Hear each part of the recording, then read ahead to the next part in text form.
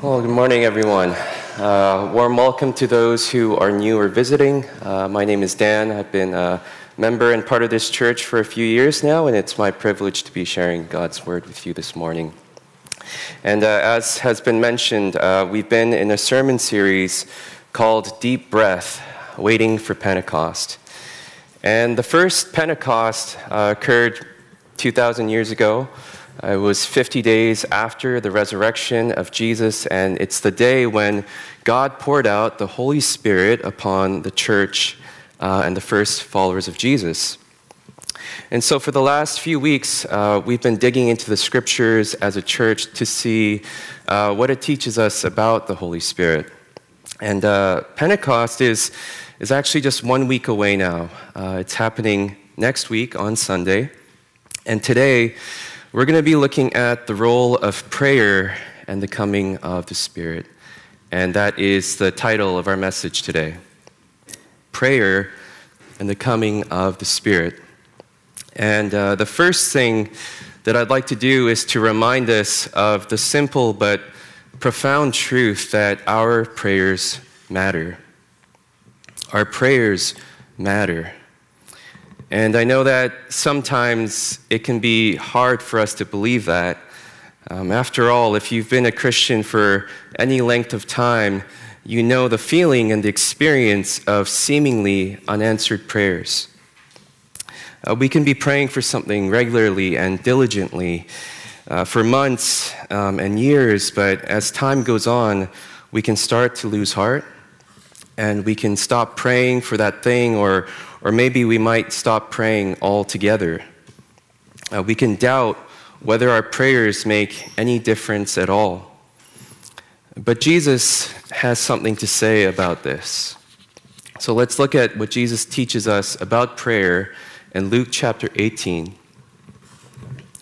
It says, "Then Jesus told his disciples a parable to show them that they should always pray and not give up. He said, in a certain town, there was a judge who neither feared God nor cared what people thought. And there was a widow in that town who kept coming to him with a plea, 'Grant me justice against my adversary.'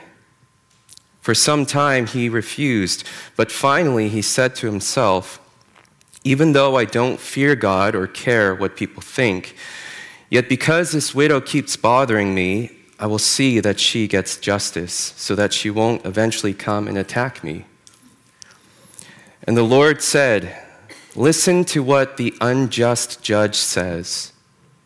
And will not God bring about justice for his chosen ones who cry out to him day and night? Will he keep putting them off? I tell you, he will see that they get justice and quickly. However, when the Son of Man comes, will he find faith on the earth?'" So, in this passage, Jesus is using a common form of logic where he argues from the lesser to the greater. So, the lesser is the unjust judge who doesn't care for God or people. And the greater is a God of justice who loves and cares for us. So if the lesser, the unjust judge, will respond to persistent asking, then how much more will God, who is righteous and good, respond to the prayers of his people? And the point Jesus is making is quite clear, and it's in the first verse that we read. Jesus is using this parable, this story, to encourage us to always pray and to not give up on praying. In other words, our prayers matter. And built into this teaching is the assumption that there will be times when prayer is hard. Why else would Jesus tell this story? He knows that there will be times when we look at our lives and we look at the state of our world and we want to give up on praying. And so Jesus tells this parable and teaches us to always pray and to not give up. Now, prayer is, of course, a massive topic and theme. But for today, since we're preparing ourselves for Pentecost, I want to draw our attention and focus on prayer as it relates to the coming of the Spirit. You see, the scriptures repeatedly show us that there is an intimate link and connection between prayer and the Holy Spirit being poured out.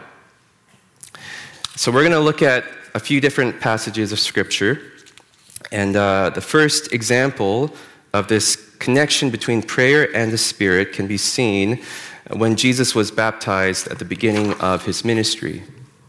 And so it says in Luke chapter 3, when all the people were being baptized, Jesus was baptized too. And as he was praying, heaven was opened and the Holy Spirit descended on him in bodily form like a dove. And a voice came from heaven, "You are my Son, whom I love.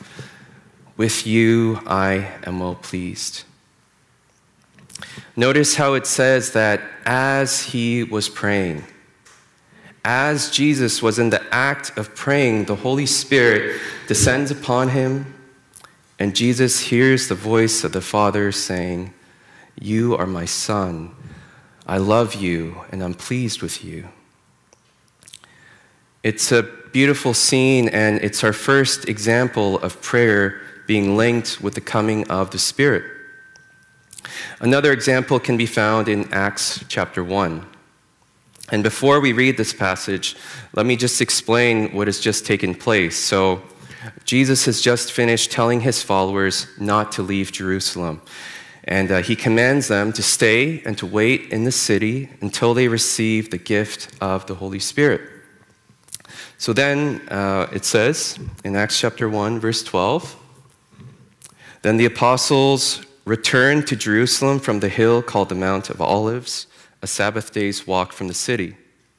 And when they arrived, they went upstairs to the room where they were staying. Those present were Peter, John, James and Andrew, Philip and Thomas, Bartholomew and Matthew, James, son of Alphaeus, and Simon the Zealot, and Judas, son of James. They all joined together constantly in prayer, along with the woman and Mary, the mother of Jesus, and with his brothers." So the disciples obey what Jesus commanded. They go back to Jerusalem, and they stay and wait, and it says that they were constantly in prayer. Now, what exactly they were praying about, it doesn't say. They might have been praying about a lot of different types of things, but one thing that I believe that they were praying about was for the Holy Spirit. After all, the outpouring of the Spirit is the main theme and focus of Acts chapter 1 and Acts chapter 2. But another reason why it's likely that the disciples were praying for the Spirit is because Jesus had earlier in his ministry taught them that they should pray for the Spirit. Look what it says in Luke chapter 11. And Jesus, again, here is teaching about prayer. So Jesus says to his disciples, "So I say to you, ask and it will be given to you. Seek and you will find. Knock and the door will be opened to you. For everyone who asks receives, the one who seeks finds, and to the one who knocks, the door will be opened. Which of you fathers, if your son asks for a fish, will give him a snake instead? Or if he asks for an egg, will give him a scorpion?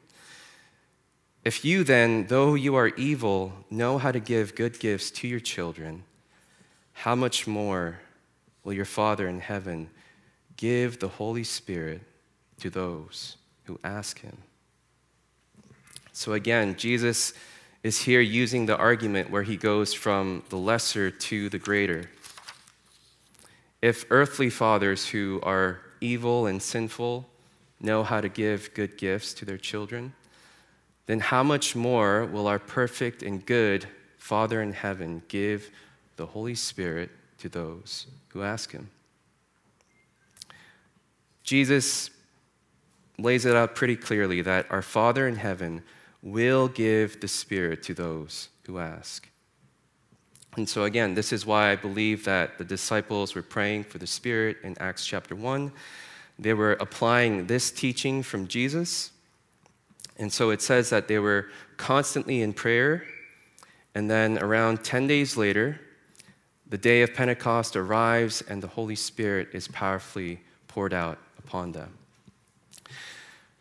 Now there's many more passages in Scripture that illustrate this connection between prayer and the coming of the Spirit, but for time's sake and just for this morning, I just want to share just one more example, and it's actually one of my personal favorite passages in the Bible, and it's found in Acts chapter 4, verses 23 to 31, and again, before we read in Acts 4, let me just set the stage and provide context for what we're about to read.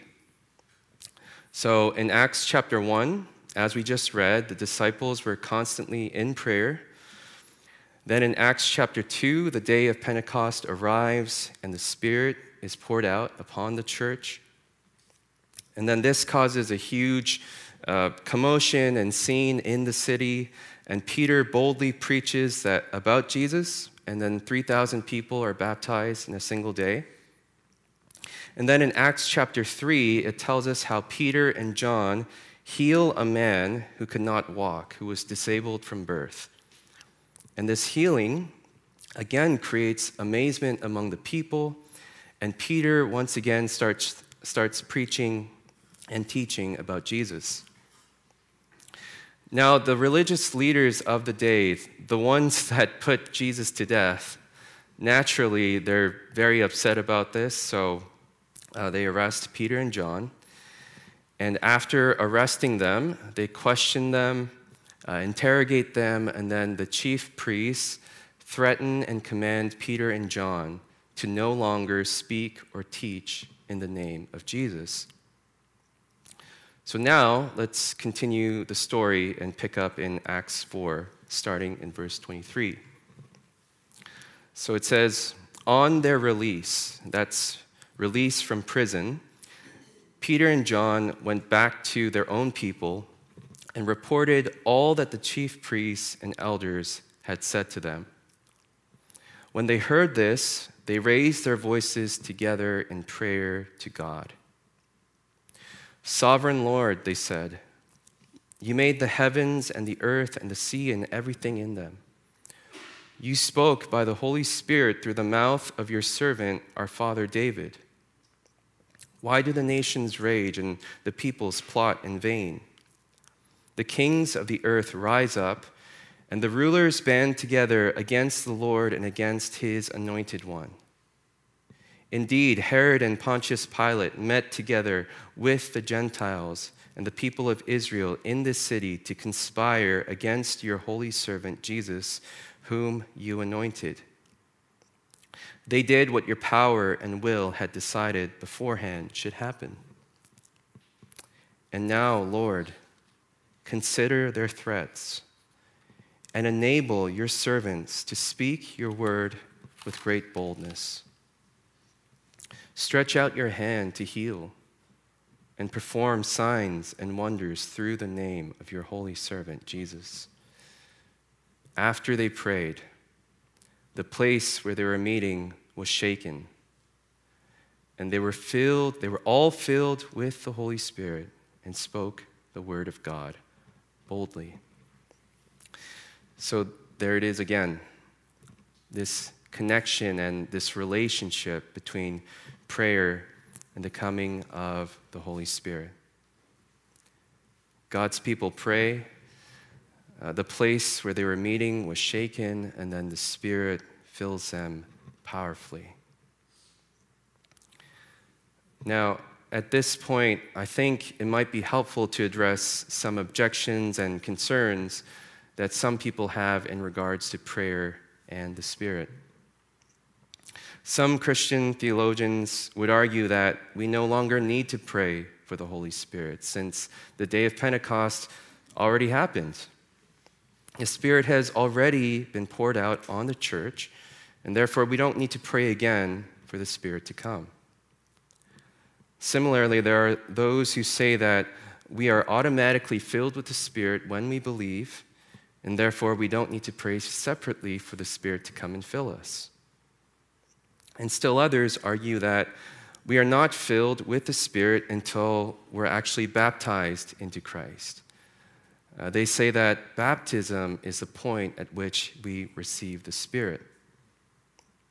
And finally, there are those who object and say that it's inappropriate to say prayers asking for the Spirit to come, since the Spirit is omnipresent. He's everywhere all at once and already here with us.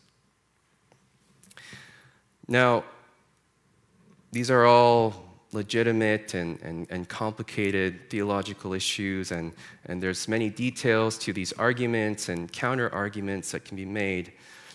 But I think that the passage that we just read in Acts chapter 4 helps us to navigate through these objections and concerns. The story in Acts 4 shows us that being filled with the Spirit is not limited to just conversion or baptism or some other one-time event. Again, Peter and John and the other disciples, they'd already been filled with the Spirit on the day of Pentecost. That was in Acts chapter 2. And yet, even though God was using them in a powerful way to proclaim the name of Jesus and to heal the sick, after being arrested by the religious leaders and after being threatened by them, the disciples realized once again their need and dependence on God. And so it says that they raised their voices together in prayer. They cried out to God for boldness and power. And then after praying, the place where they were meeting was shaken. And then these same Christians who already were filled with the Spirit, they're once again powerfully filled with the Spirit's presence and His power. Now let's pause and think about this for a minute. These disciples, they had walked with Jesus for 3 years, and they saw all the miracles and healings that He did. And then they saw Him die on a cross. And then 3 days later, Jesus rose from the dead. And then over the course of 40 days, they met and encountered the resurrected Jesus. And then they saw Jesus ascend into the heavens before their very eyes. And then they experienced the powerful filling of the Spirit on the day of Pentecost. If these disciples, after having all these experiences, still realized their need and dependence on more of God's power, and if they needed to be filled again with the Spirit, then how much more do we need God's power? And how much more do we need to be filled again with the Spirit? And so let me ask a genuine and sincere question.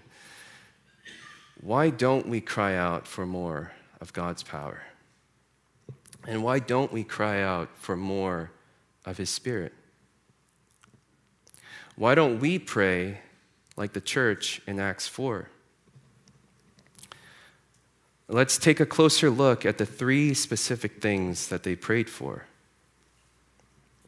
So firstly, they pray for boldness. They say, Lord, enable your servants to speak your word with great boldness. Number 2, they pray for physical healings.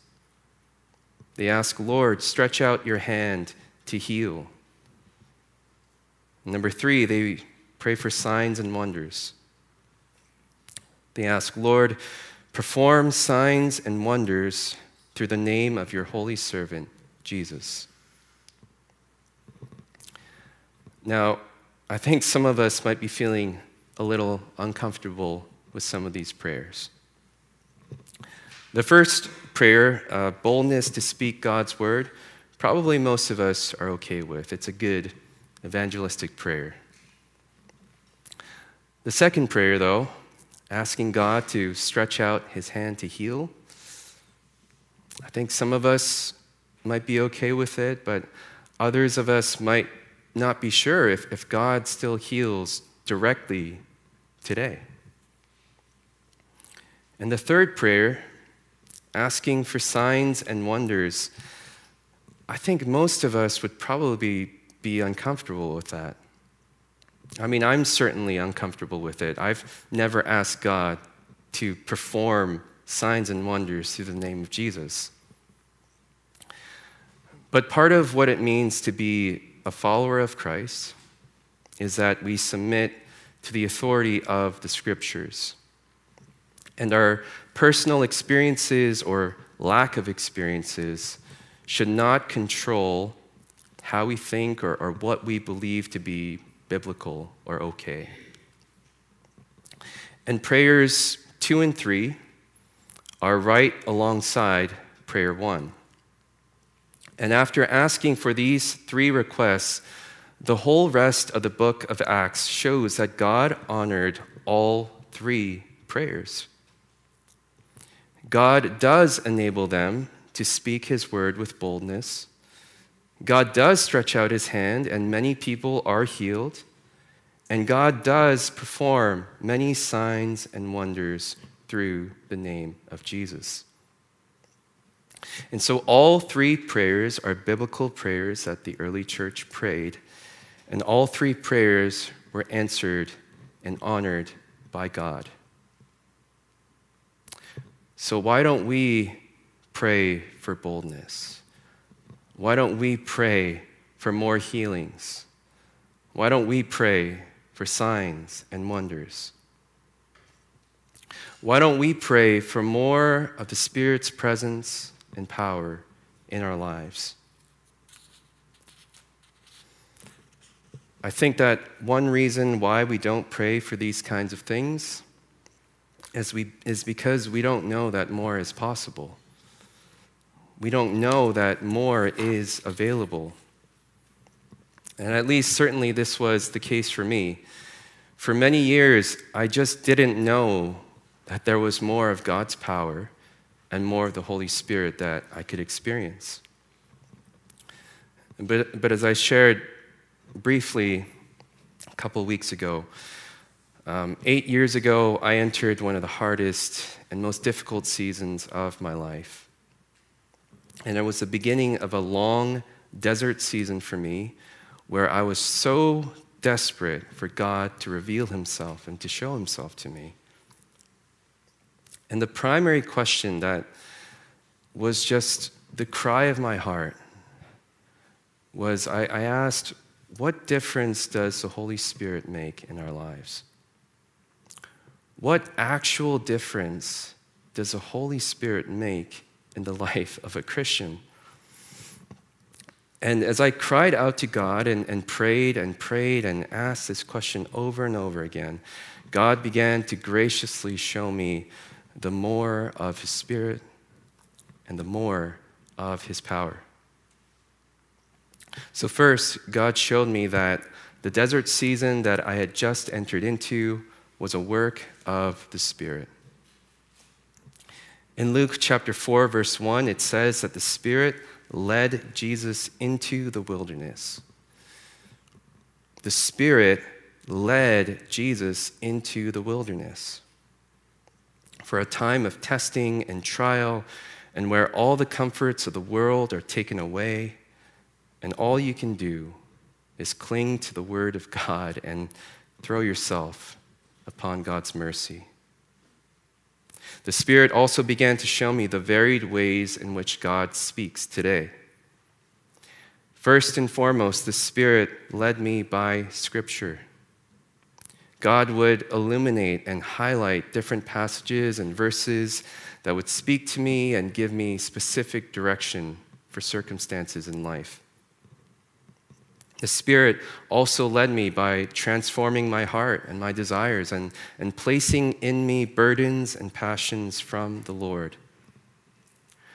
The Spirit also led me through many strange coincidences and bizarre circumstances where it was just so obvious that God was speaking and leading me.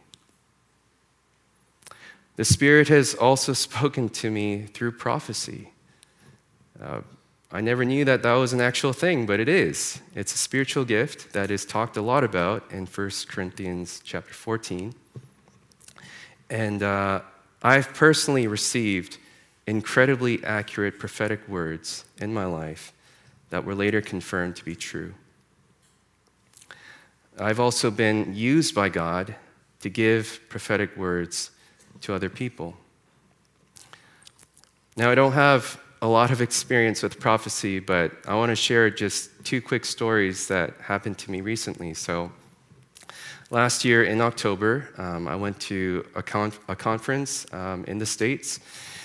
And at the conference, I think on the 3rd day, the speaker just said, I think there are people here who they're just weary and tired, and they don't know how they're going to go on. So if that's you, just stand up, and the people around you will pray for you. So to my right, this big, 6'5", 300-pound man stood up, and I just went over, and the people around him, we started praying for him. And he didn't tell us anything. All we knew was his name. It was Lou, because he had a little name badge. And so all of us just started praying for Lou. And as we were praying, there was this thing that I really wanted to say to him, but I didn't know if it was for him or if I was just kind of making it up.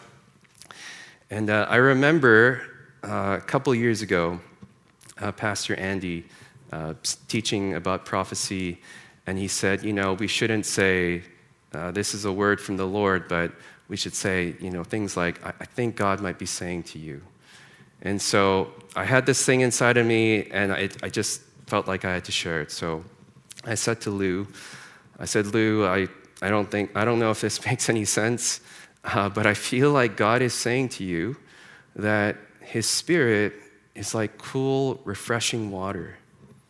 And you're supposed to drink from the Spirit every single day.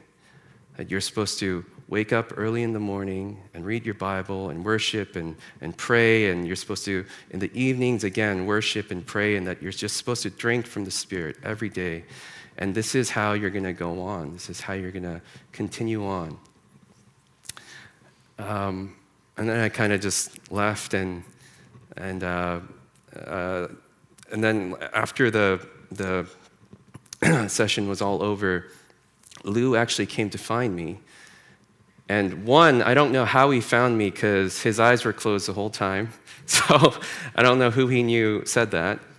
But he came and found me, and he said, that thing you said, everything was just so spot on. He said, I pastor a church called Living Waters Vineyard.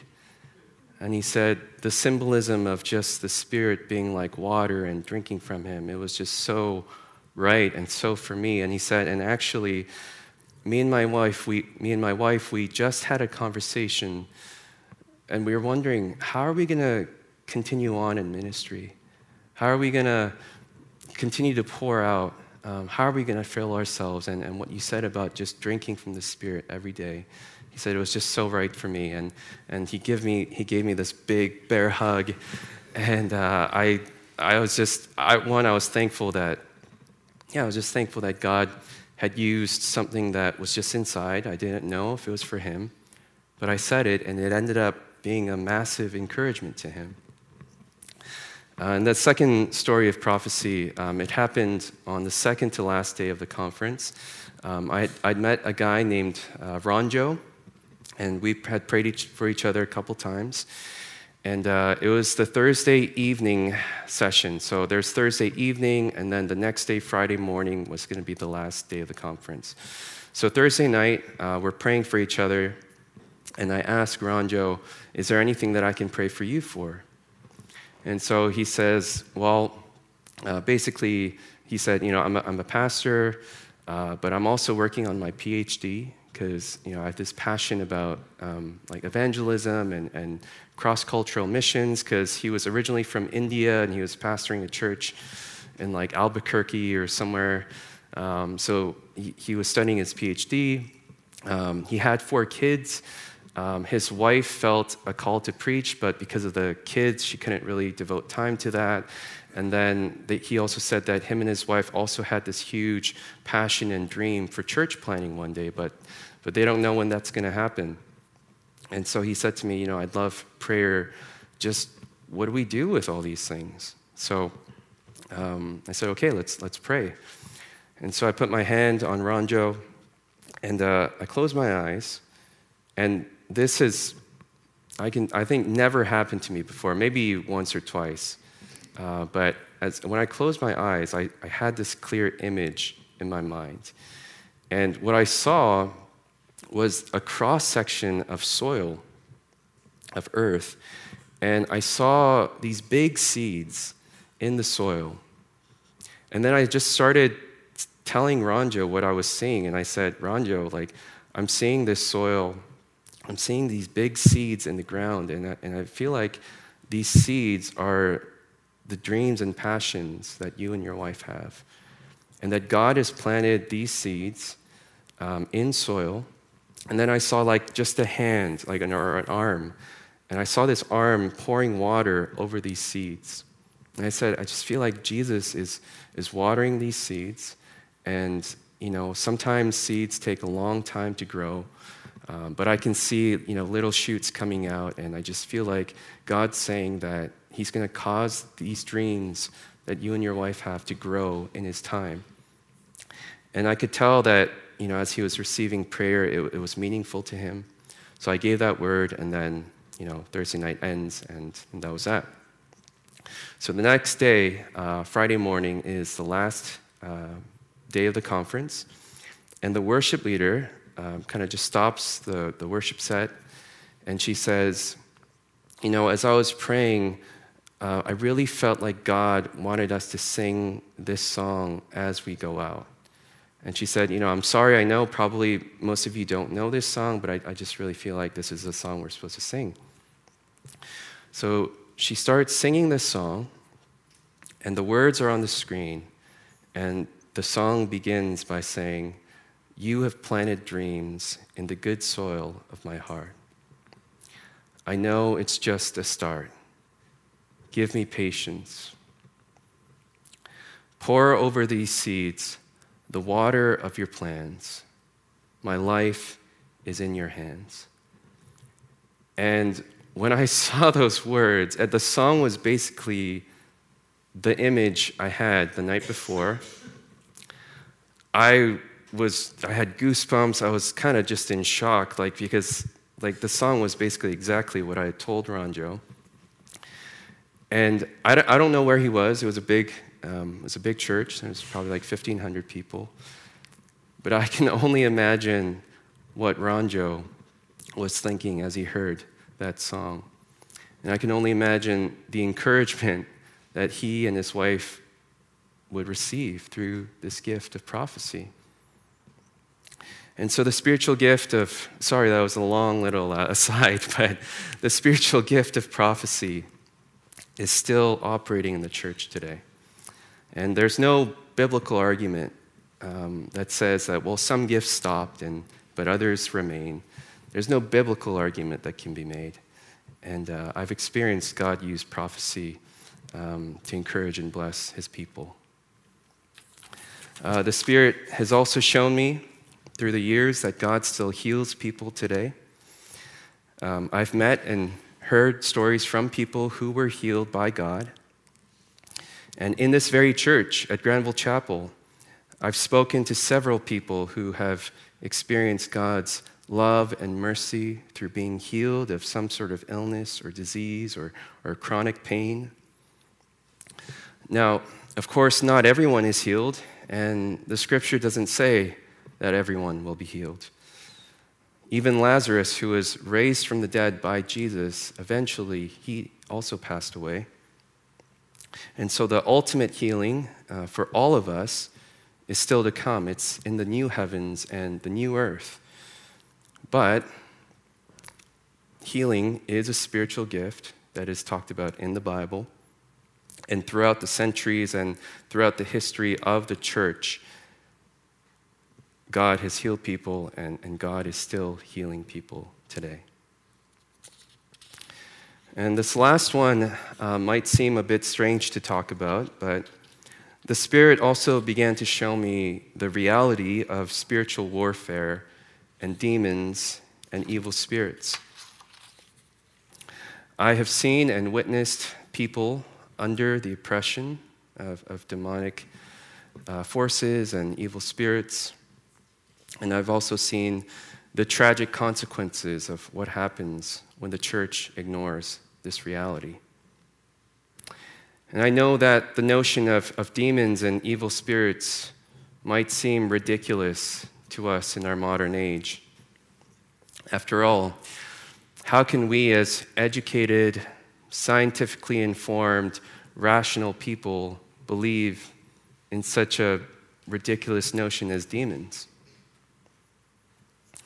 Well, I believe in the value of education and science, but I would argue that science has not closed the door to the spiritual realm. In fact, I would say that science leaves the door wide open for a reality that is beyond our physical world.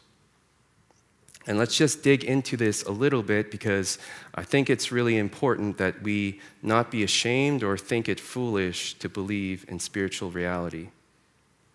So look at this quote directly from the NASA government website, and it's regarding the nature of our universe. So this is directly from NASA. More is unknown than is known. We know how much dark energy there is because we know how it affects the universe's expansion. Other than that, it is a complete mystery, but it is an important mystery. It turns out that roughly 68% of the universe is dark energy. Dark matter makes up about 27%. The rest, everything on Earth, everything ever observed with all our instruments, all normal matter adds up to less than 5% of the universe. Let's just look at that last line again. It says, everything ever observed with all our instruments. It adds up to less than 5% of the universe. So we've learned a lot from science and technology, but our current level of knowledge is well short of understanding the full scope of our universe. We lack the tools and instruments to measure and understand things such as the spiritual realm and demons and evil spirits, but the Bible is clear about these realities.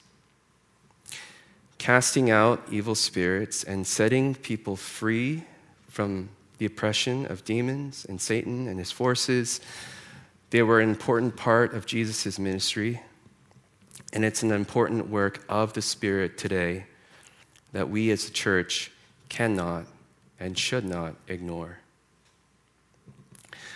Now, why do I share about all of this? Why do I share about the power of the Spirit and about prophecy and about healing and about demons and evil spirits?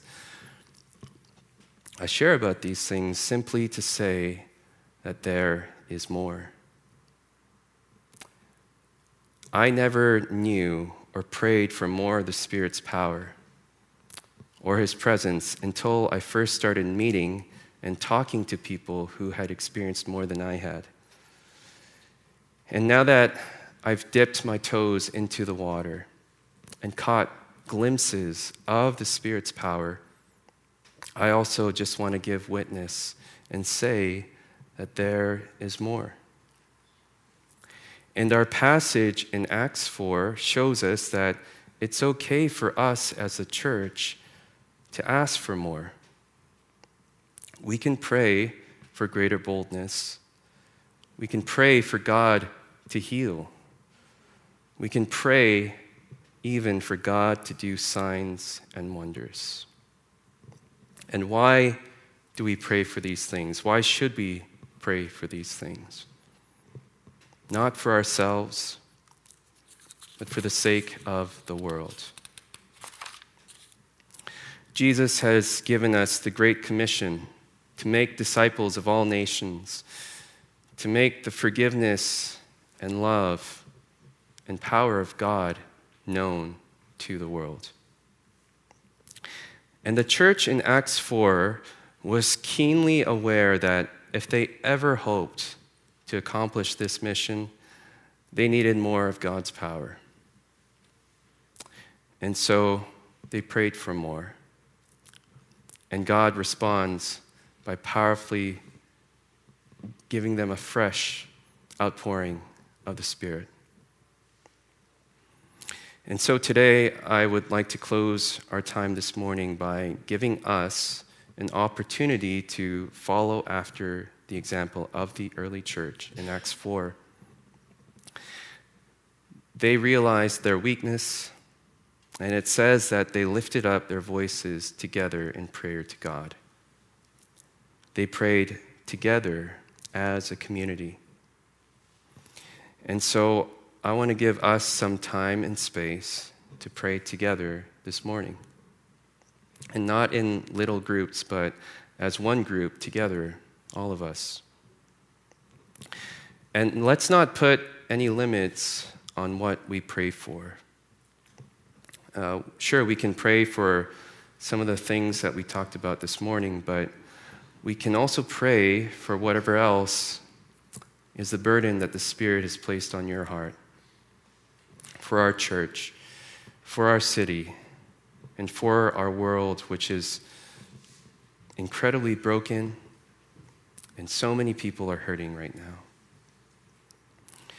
So let's bring our genuine and honest prayers to God, because, again, our prayers matter, and Jesus encourages us to always pray and to not give up.